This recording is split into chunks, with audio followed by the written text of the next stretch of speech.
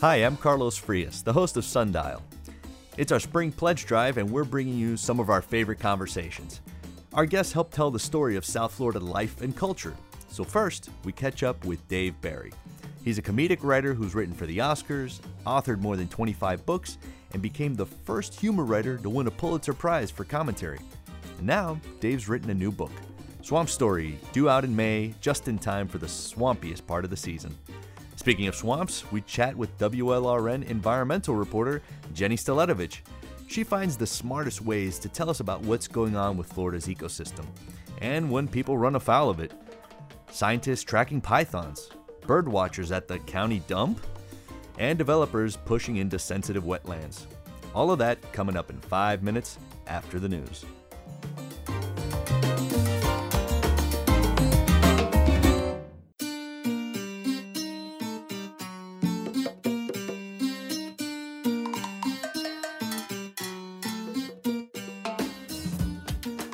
I'm Carlos Frias. Welcome to Sundial on WLRN during our spring pledge drive. Well, Dave Barry is at it again.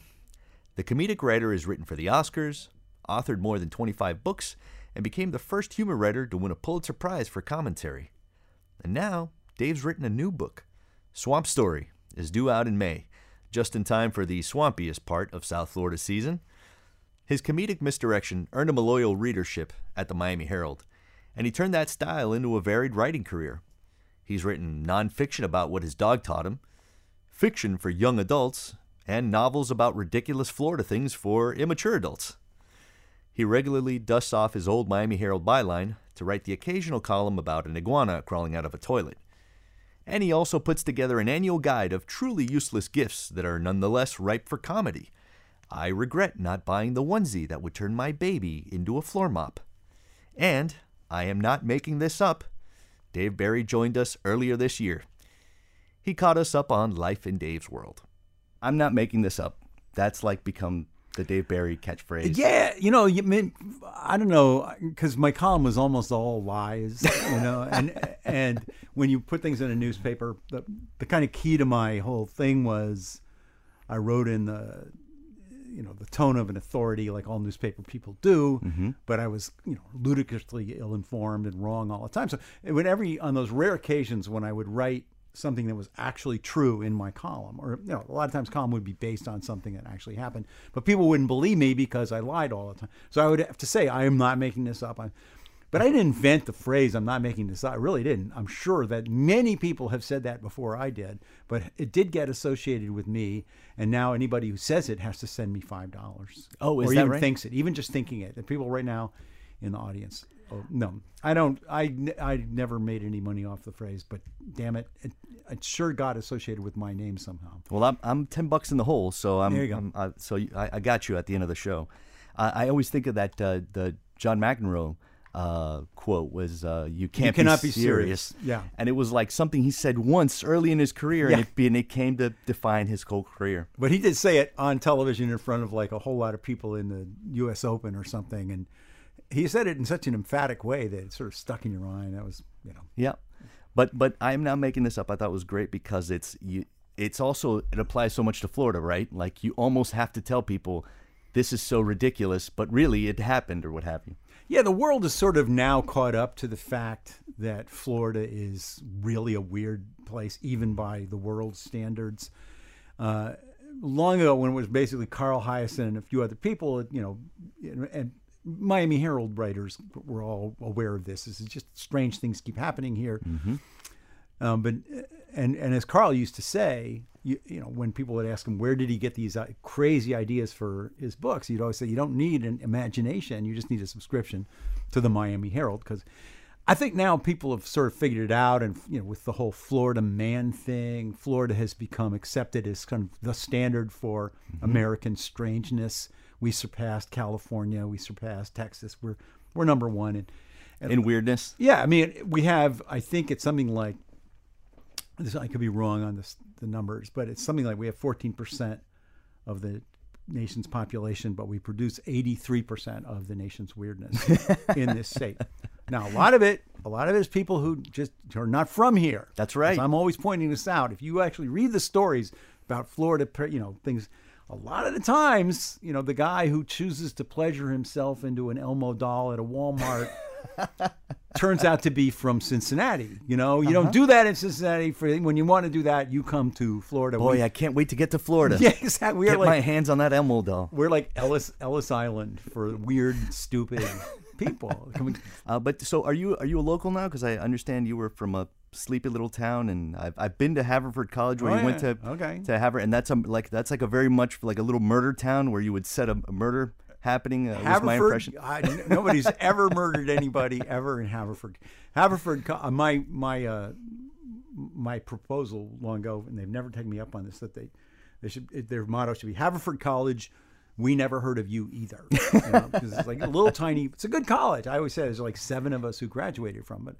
But yeah, I was there until I moved here in 1986. So that makes me 36 years in Miami. Yeah, that makes me as much a native as most people down here. I think so. Although I read that you went to some place called Wampus Elementary, which Wampus. I'm pretty sure you made that up because I don't think that's a real place. Armonk, New York, baby. That's where I was born and raised, and I went to Wampus Elementary, which is still there. Were you always like that? Were you always the funny kid in your household, in your class? Yes. Well, in my household, no, because my household was a funny household. Oh, really? Yeah. There were 4 of us kids and 2 parents, and my parents were very funny people, especially my mother. In fact, this is where I'm writing a memoir. I was really reluctant to ever do that, but I'm been basically talked into doing it, and I'm doing it. And right now I'm in the very early parts talking about, growing up. And my mom was a 50s housewife. And, that's what they were called in those days. Right. She has 4 kids. She's got to get us to school, get us to the Boy Scouts, the Little League, and all that stuff. And she's dealing with all that stuff. But she was really edgy and dark. And at the time, we didn't know that. We just took it for granted that our mom was like that. In what way? Like what? Give me an example of mom being a little bit. Yeah. Okay. So there's a pond behind our house in the woods. We didn't own the woods back then. There were just woods behind our house, and how novel. we kind of lived out there, That clearly wasn't in South Florida because somebody would have owned that. No, yeah. Well, and it's not that way anymore. In Armonk, New York, is now hedge fund land. And so everything is owned by somebody, and where I used to play are now these gigantic mansions. But back then it was the Hadleys. The people were named Hadleys, and they didn't care. At least we didn't think they cared if we played in their property. And they had this pond. We call it Hadley's Pond, because it was in the Hadley's Wood.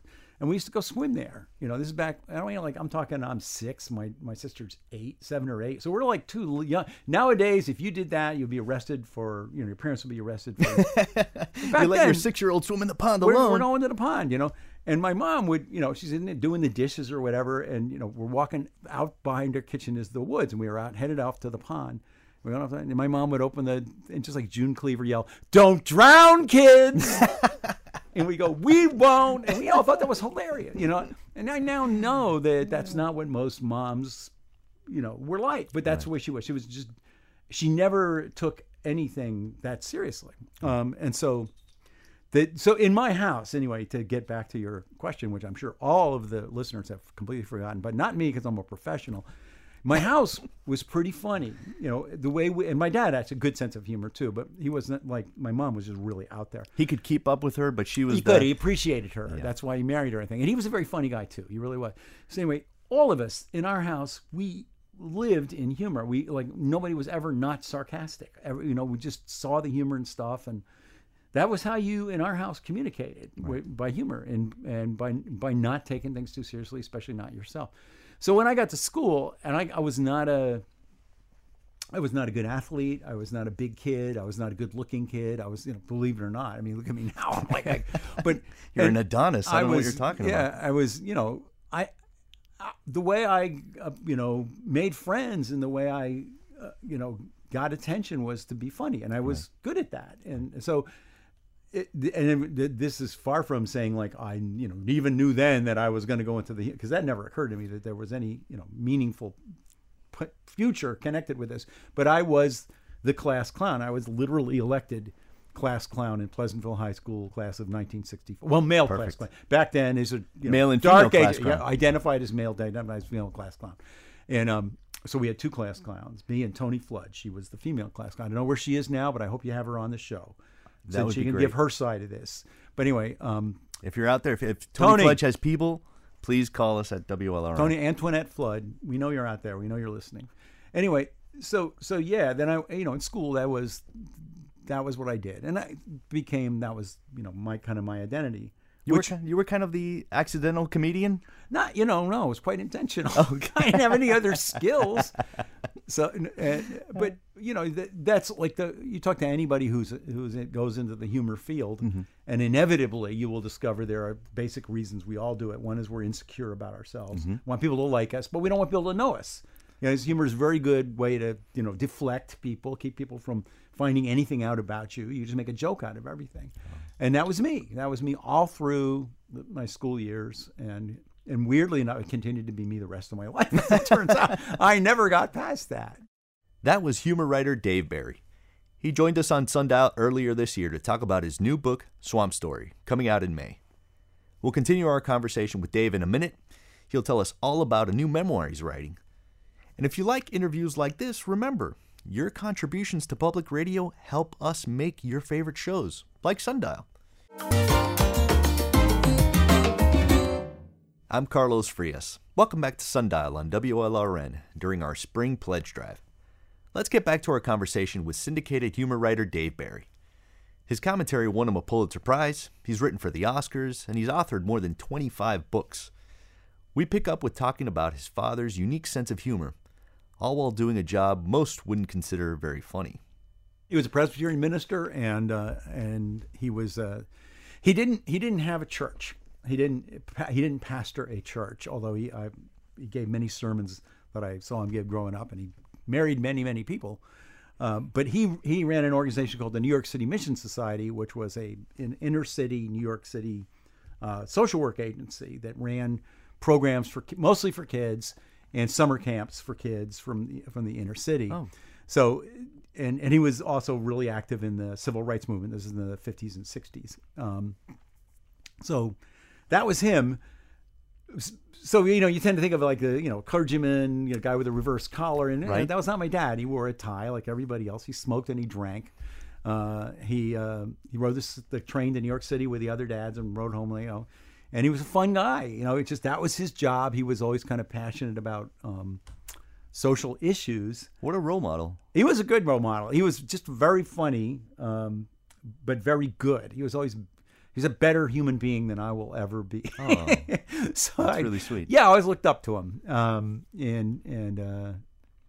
Yeah, that was my dad. It's funny because I think the two serious things I've ever read from you, like that I've come across, are the stories of your father and your mother's passing.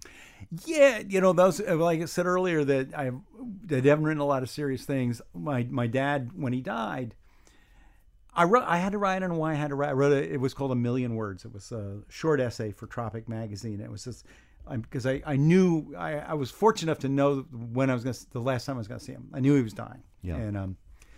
And I was at our house, and my mom, and I had to go. I had to leave. Heading back to Florida.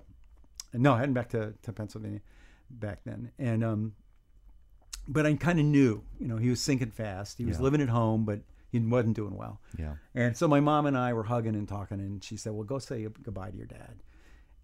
And we both knew it. We made it sound like, well, I'll see him again. But we both kind of, I think, knew maybe I wouldn't. Yeah. And as it happened, I didn't. So I went in to say goodbye, and I was, and I'm thinking like, this is, my dad. This is a time for a really important. And he was in kind of bad shape, physically, and kind of miserable. And he asked, could he get some? I can't remember whether it was oatmeal, something like that. Oatmeal, as I remember reading. Could he get some oatmeal? And I came back to Mom and said, Dad wants some oatmeal. And, we laughed because, as I said, my mom was... She got it. She always got it. Yeah. She got the joke. And we both... That was a little... So... And there's a lot of comedians that grew up, and folks who write in humor and are comedians who grow up in families who do not have a sense of humor. Well, I feel bad for those people. Yeah. But anyway, so like then I wrote about that. I wrote Yeah. like, you want it to be meaningful, but then I realized, driving home crying, Yeah. barely able to see the road. I'm thinking like, and this is what became the title of the piece, A Million Words. My dad has already given me a million words, so I'm starting to break up here. So anyway, so that I'm was sorry. It's my dad died a couple of years ago. It'll be 3 years now. I'm sorry. In February, and it's always fresh. Yeah. So I understand. So then, when my mom committed suicide, I'll just say that my mom battled depression her entire life, and after my dad died, she had 3 very rough years. And in those years, my brothers and I tried everything to make her life better. Tried, move here, move there. Where's she going to live? What's she going to do? And I'm the oldest brother, so I was like, trying to give her advice. At this point, I'm just turning 40, and I'm giving my mother, the column, and then she committed suicide, and I wrote a column about that, and it was called Lost in America, because she had been just wandering around. But the point there was, the thing I learned from that one was, you think but you do not know what your parents are going through. No. Even though you're more competent because you're 40 and she's like losing it and she's, in her 70s, she's the one who lost everything. And she's the one who knows she's not going to find it, not going to ever find what she's looking for. Yeah. And I mean, not to say that everybody's parents commit suicide, but in often cases we do lose our parents, and we're able, and we live through it, and we're changed for it. So yeah, and I mean, and for me the lesson was just don't think you know. You don't know what they're going through. So I just want to say that if you or someone needs help, please know that you have options. The National Suicide Prevention Lifeline number is 988. So you just punch 988, and you have someone there who can talk to you and talk to you about how you're feeling. Yeah. There are certain things that you write to get out of your head, things like that, like to release your soul, to be able to write again. And you've managed to do that in your career. Your career has always been like, I think back on a book that I read, and then the movie that was made of Is It Big Trouble? Yeah. And that book, like, you must have been so ready for it to come out, and then it was like September 11th. Yeah. And then everything got shelved for 6 months. Yeah, the movie, yeah. And it's like that's humor is also seeing the absurdity in things in life. And I wonder if all these things inform you as a writer, as a complete person, as you come through these things and write things that are serious and write things that are funny and always looking in the absurdity. And like how have you changed, do you think? Is like when you started out writing to now when you sit down to write, like how do you find your writing and your thought process has changed? Well, I mean, I don't feel like I've changed that much, but then I know that's ridiculous. That's stupid. Sure. I am 75 years old. How did that happen? How did that happen? And I've been writing for like more than 40, going on 50 years. So obviously a lot has changed. Obviously what I've written about is changed, but in my mind, it's still like the same process. Setting aside the few times I've tried to be serious, it's like, here's the topic. What's funny about it? What's a joke I can make about that?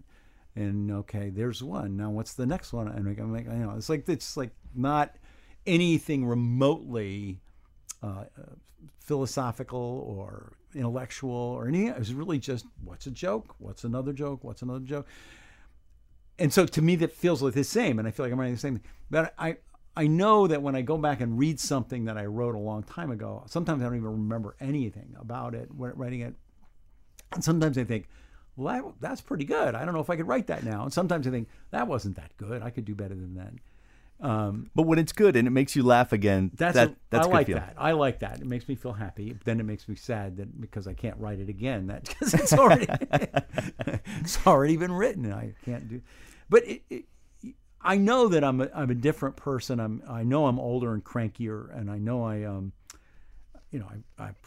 shifted around on what I believe in somewhat. But I think basically I feel like the same kid who was trying to be the class clown in Pleasantville High School in 1965, which is to say I'm skating through life, making a living, trying to amuse people without having anything useful to say, without really doing any hard intellectual work, and it's still working all these years later. So in that sense, it feels like I'm the same. Well, if I listened back to the last 10 minutes of this, I'd say that I can't wait to read your memoir, because I think that we will laugh and cry in it.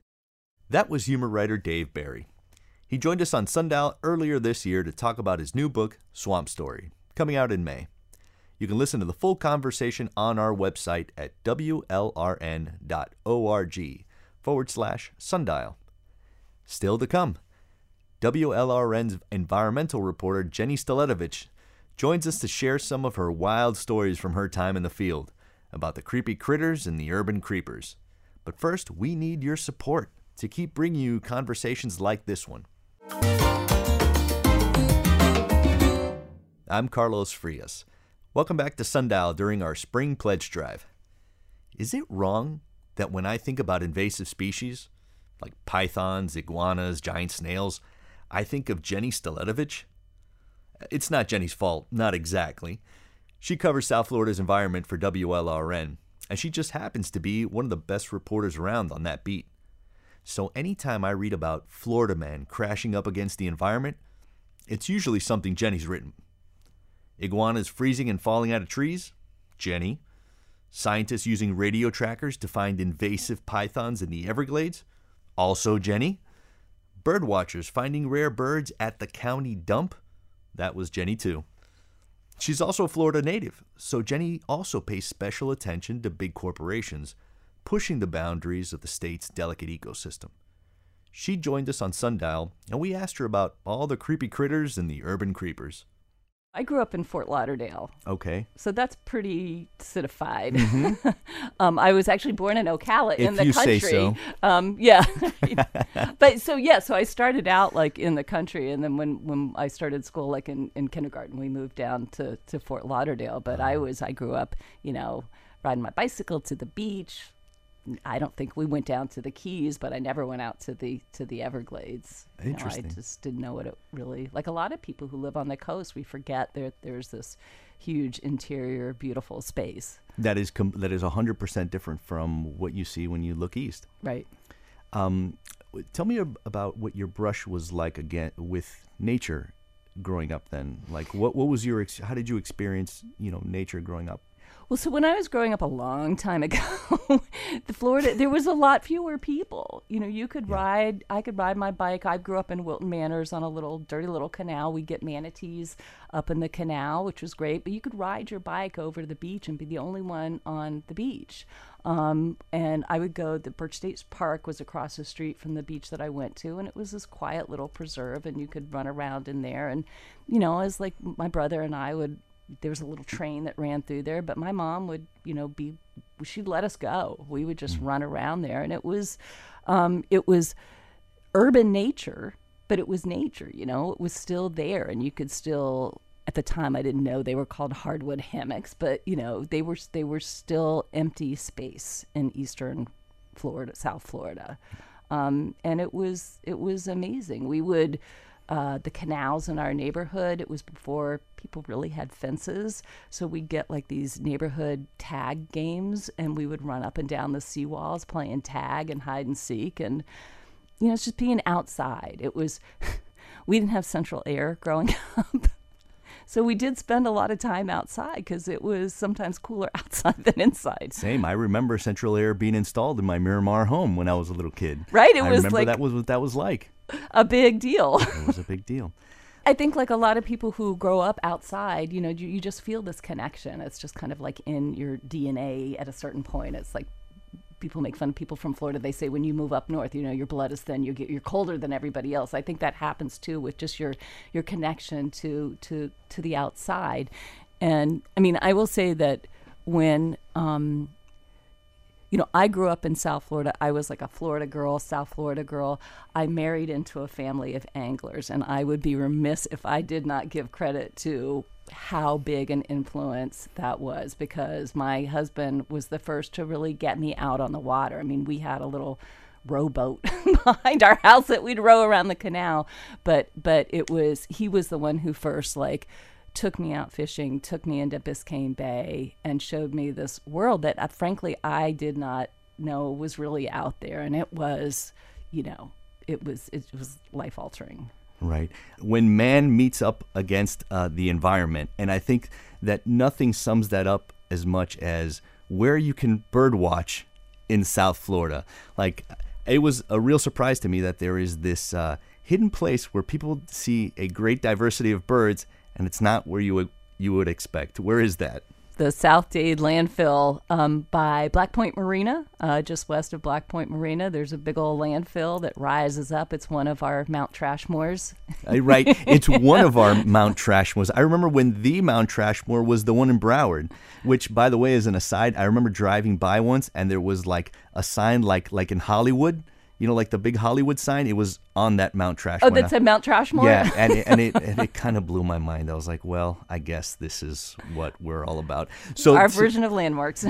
So tell me about that. Tell me about going out to the trash dump to look for birds, to bird. So I wanted to do something on Audubon's Christmas bird count, because I think it's kind of a cool thing. It is the longest running wildlife survey in existence, and it's citizen science. I mean, it's a cool thing. And so I can't remember who I contacted at first, but they said there's this really great birder, this kid Alex Harper, you got to go out with him. And so I got in touch with him, and he's like, I have the perfect place. And you're like, I did not expect to be going out to the garbage dump. When he said the dump, I was like, you are right. That is going to be awesome. And so I met him sort of before dawn, or it was just starting to get late, and you can't, so the sun's coming up, and there's this mountainous landfill.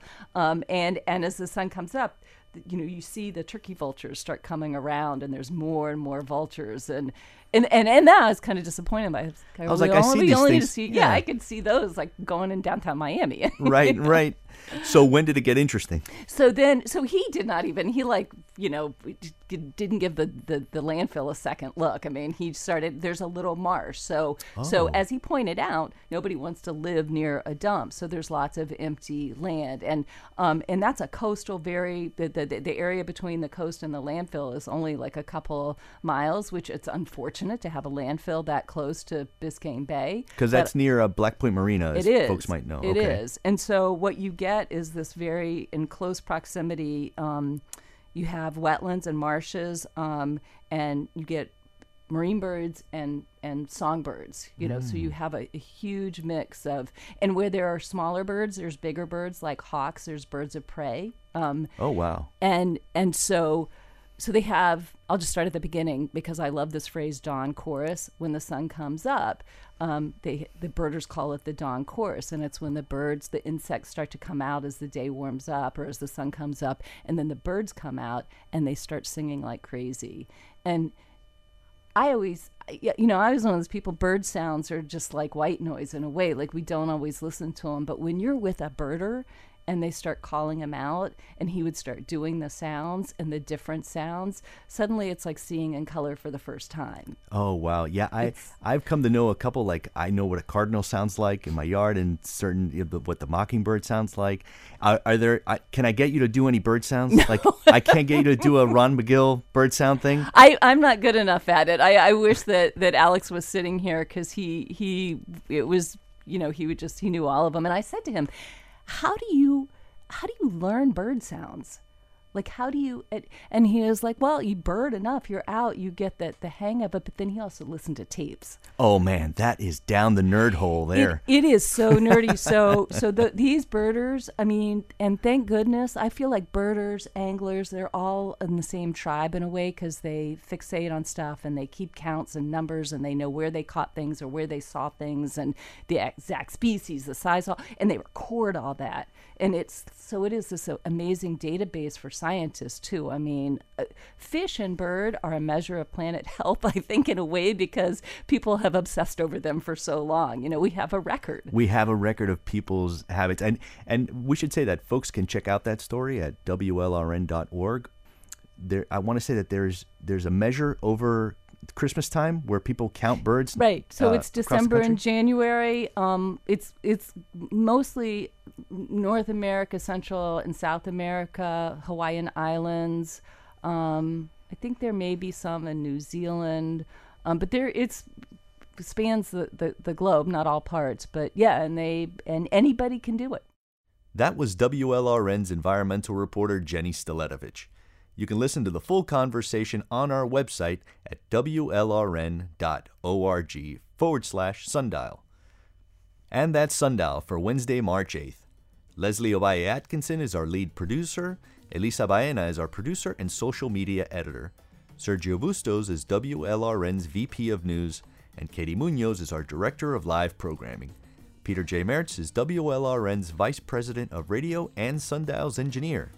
Our theme music is by the Miami Afro-Cuban funk band Palo at gopalo.com. You can download a podcast of this program. Just search for WLRN Sundial on your podcast app. Coming up tomorrow on the program, joining us are two big book nerds, Connie Ogle of the Miami Herald, who reads more than anyone I know, and Mitchell Kaplan of Books and Books. We talked about some of the most exciting book releases coming up this year. I'm Carlos Frias. Thanks for listening.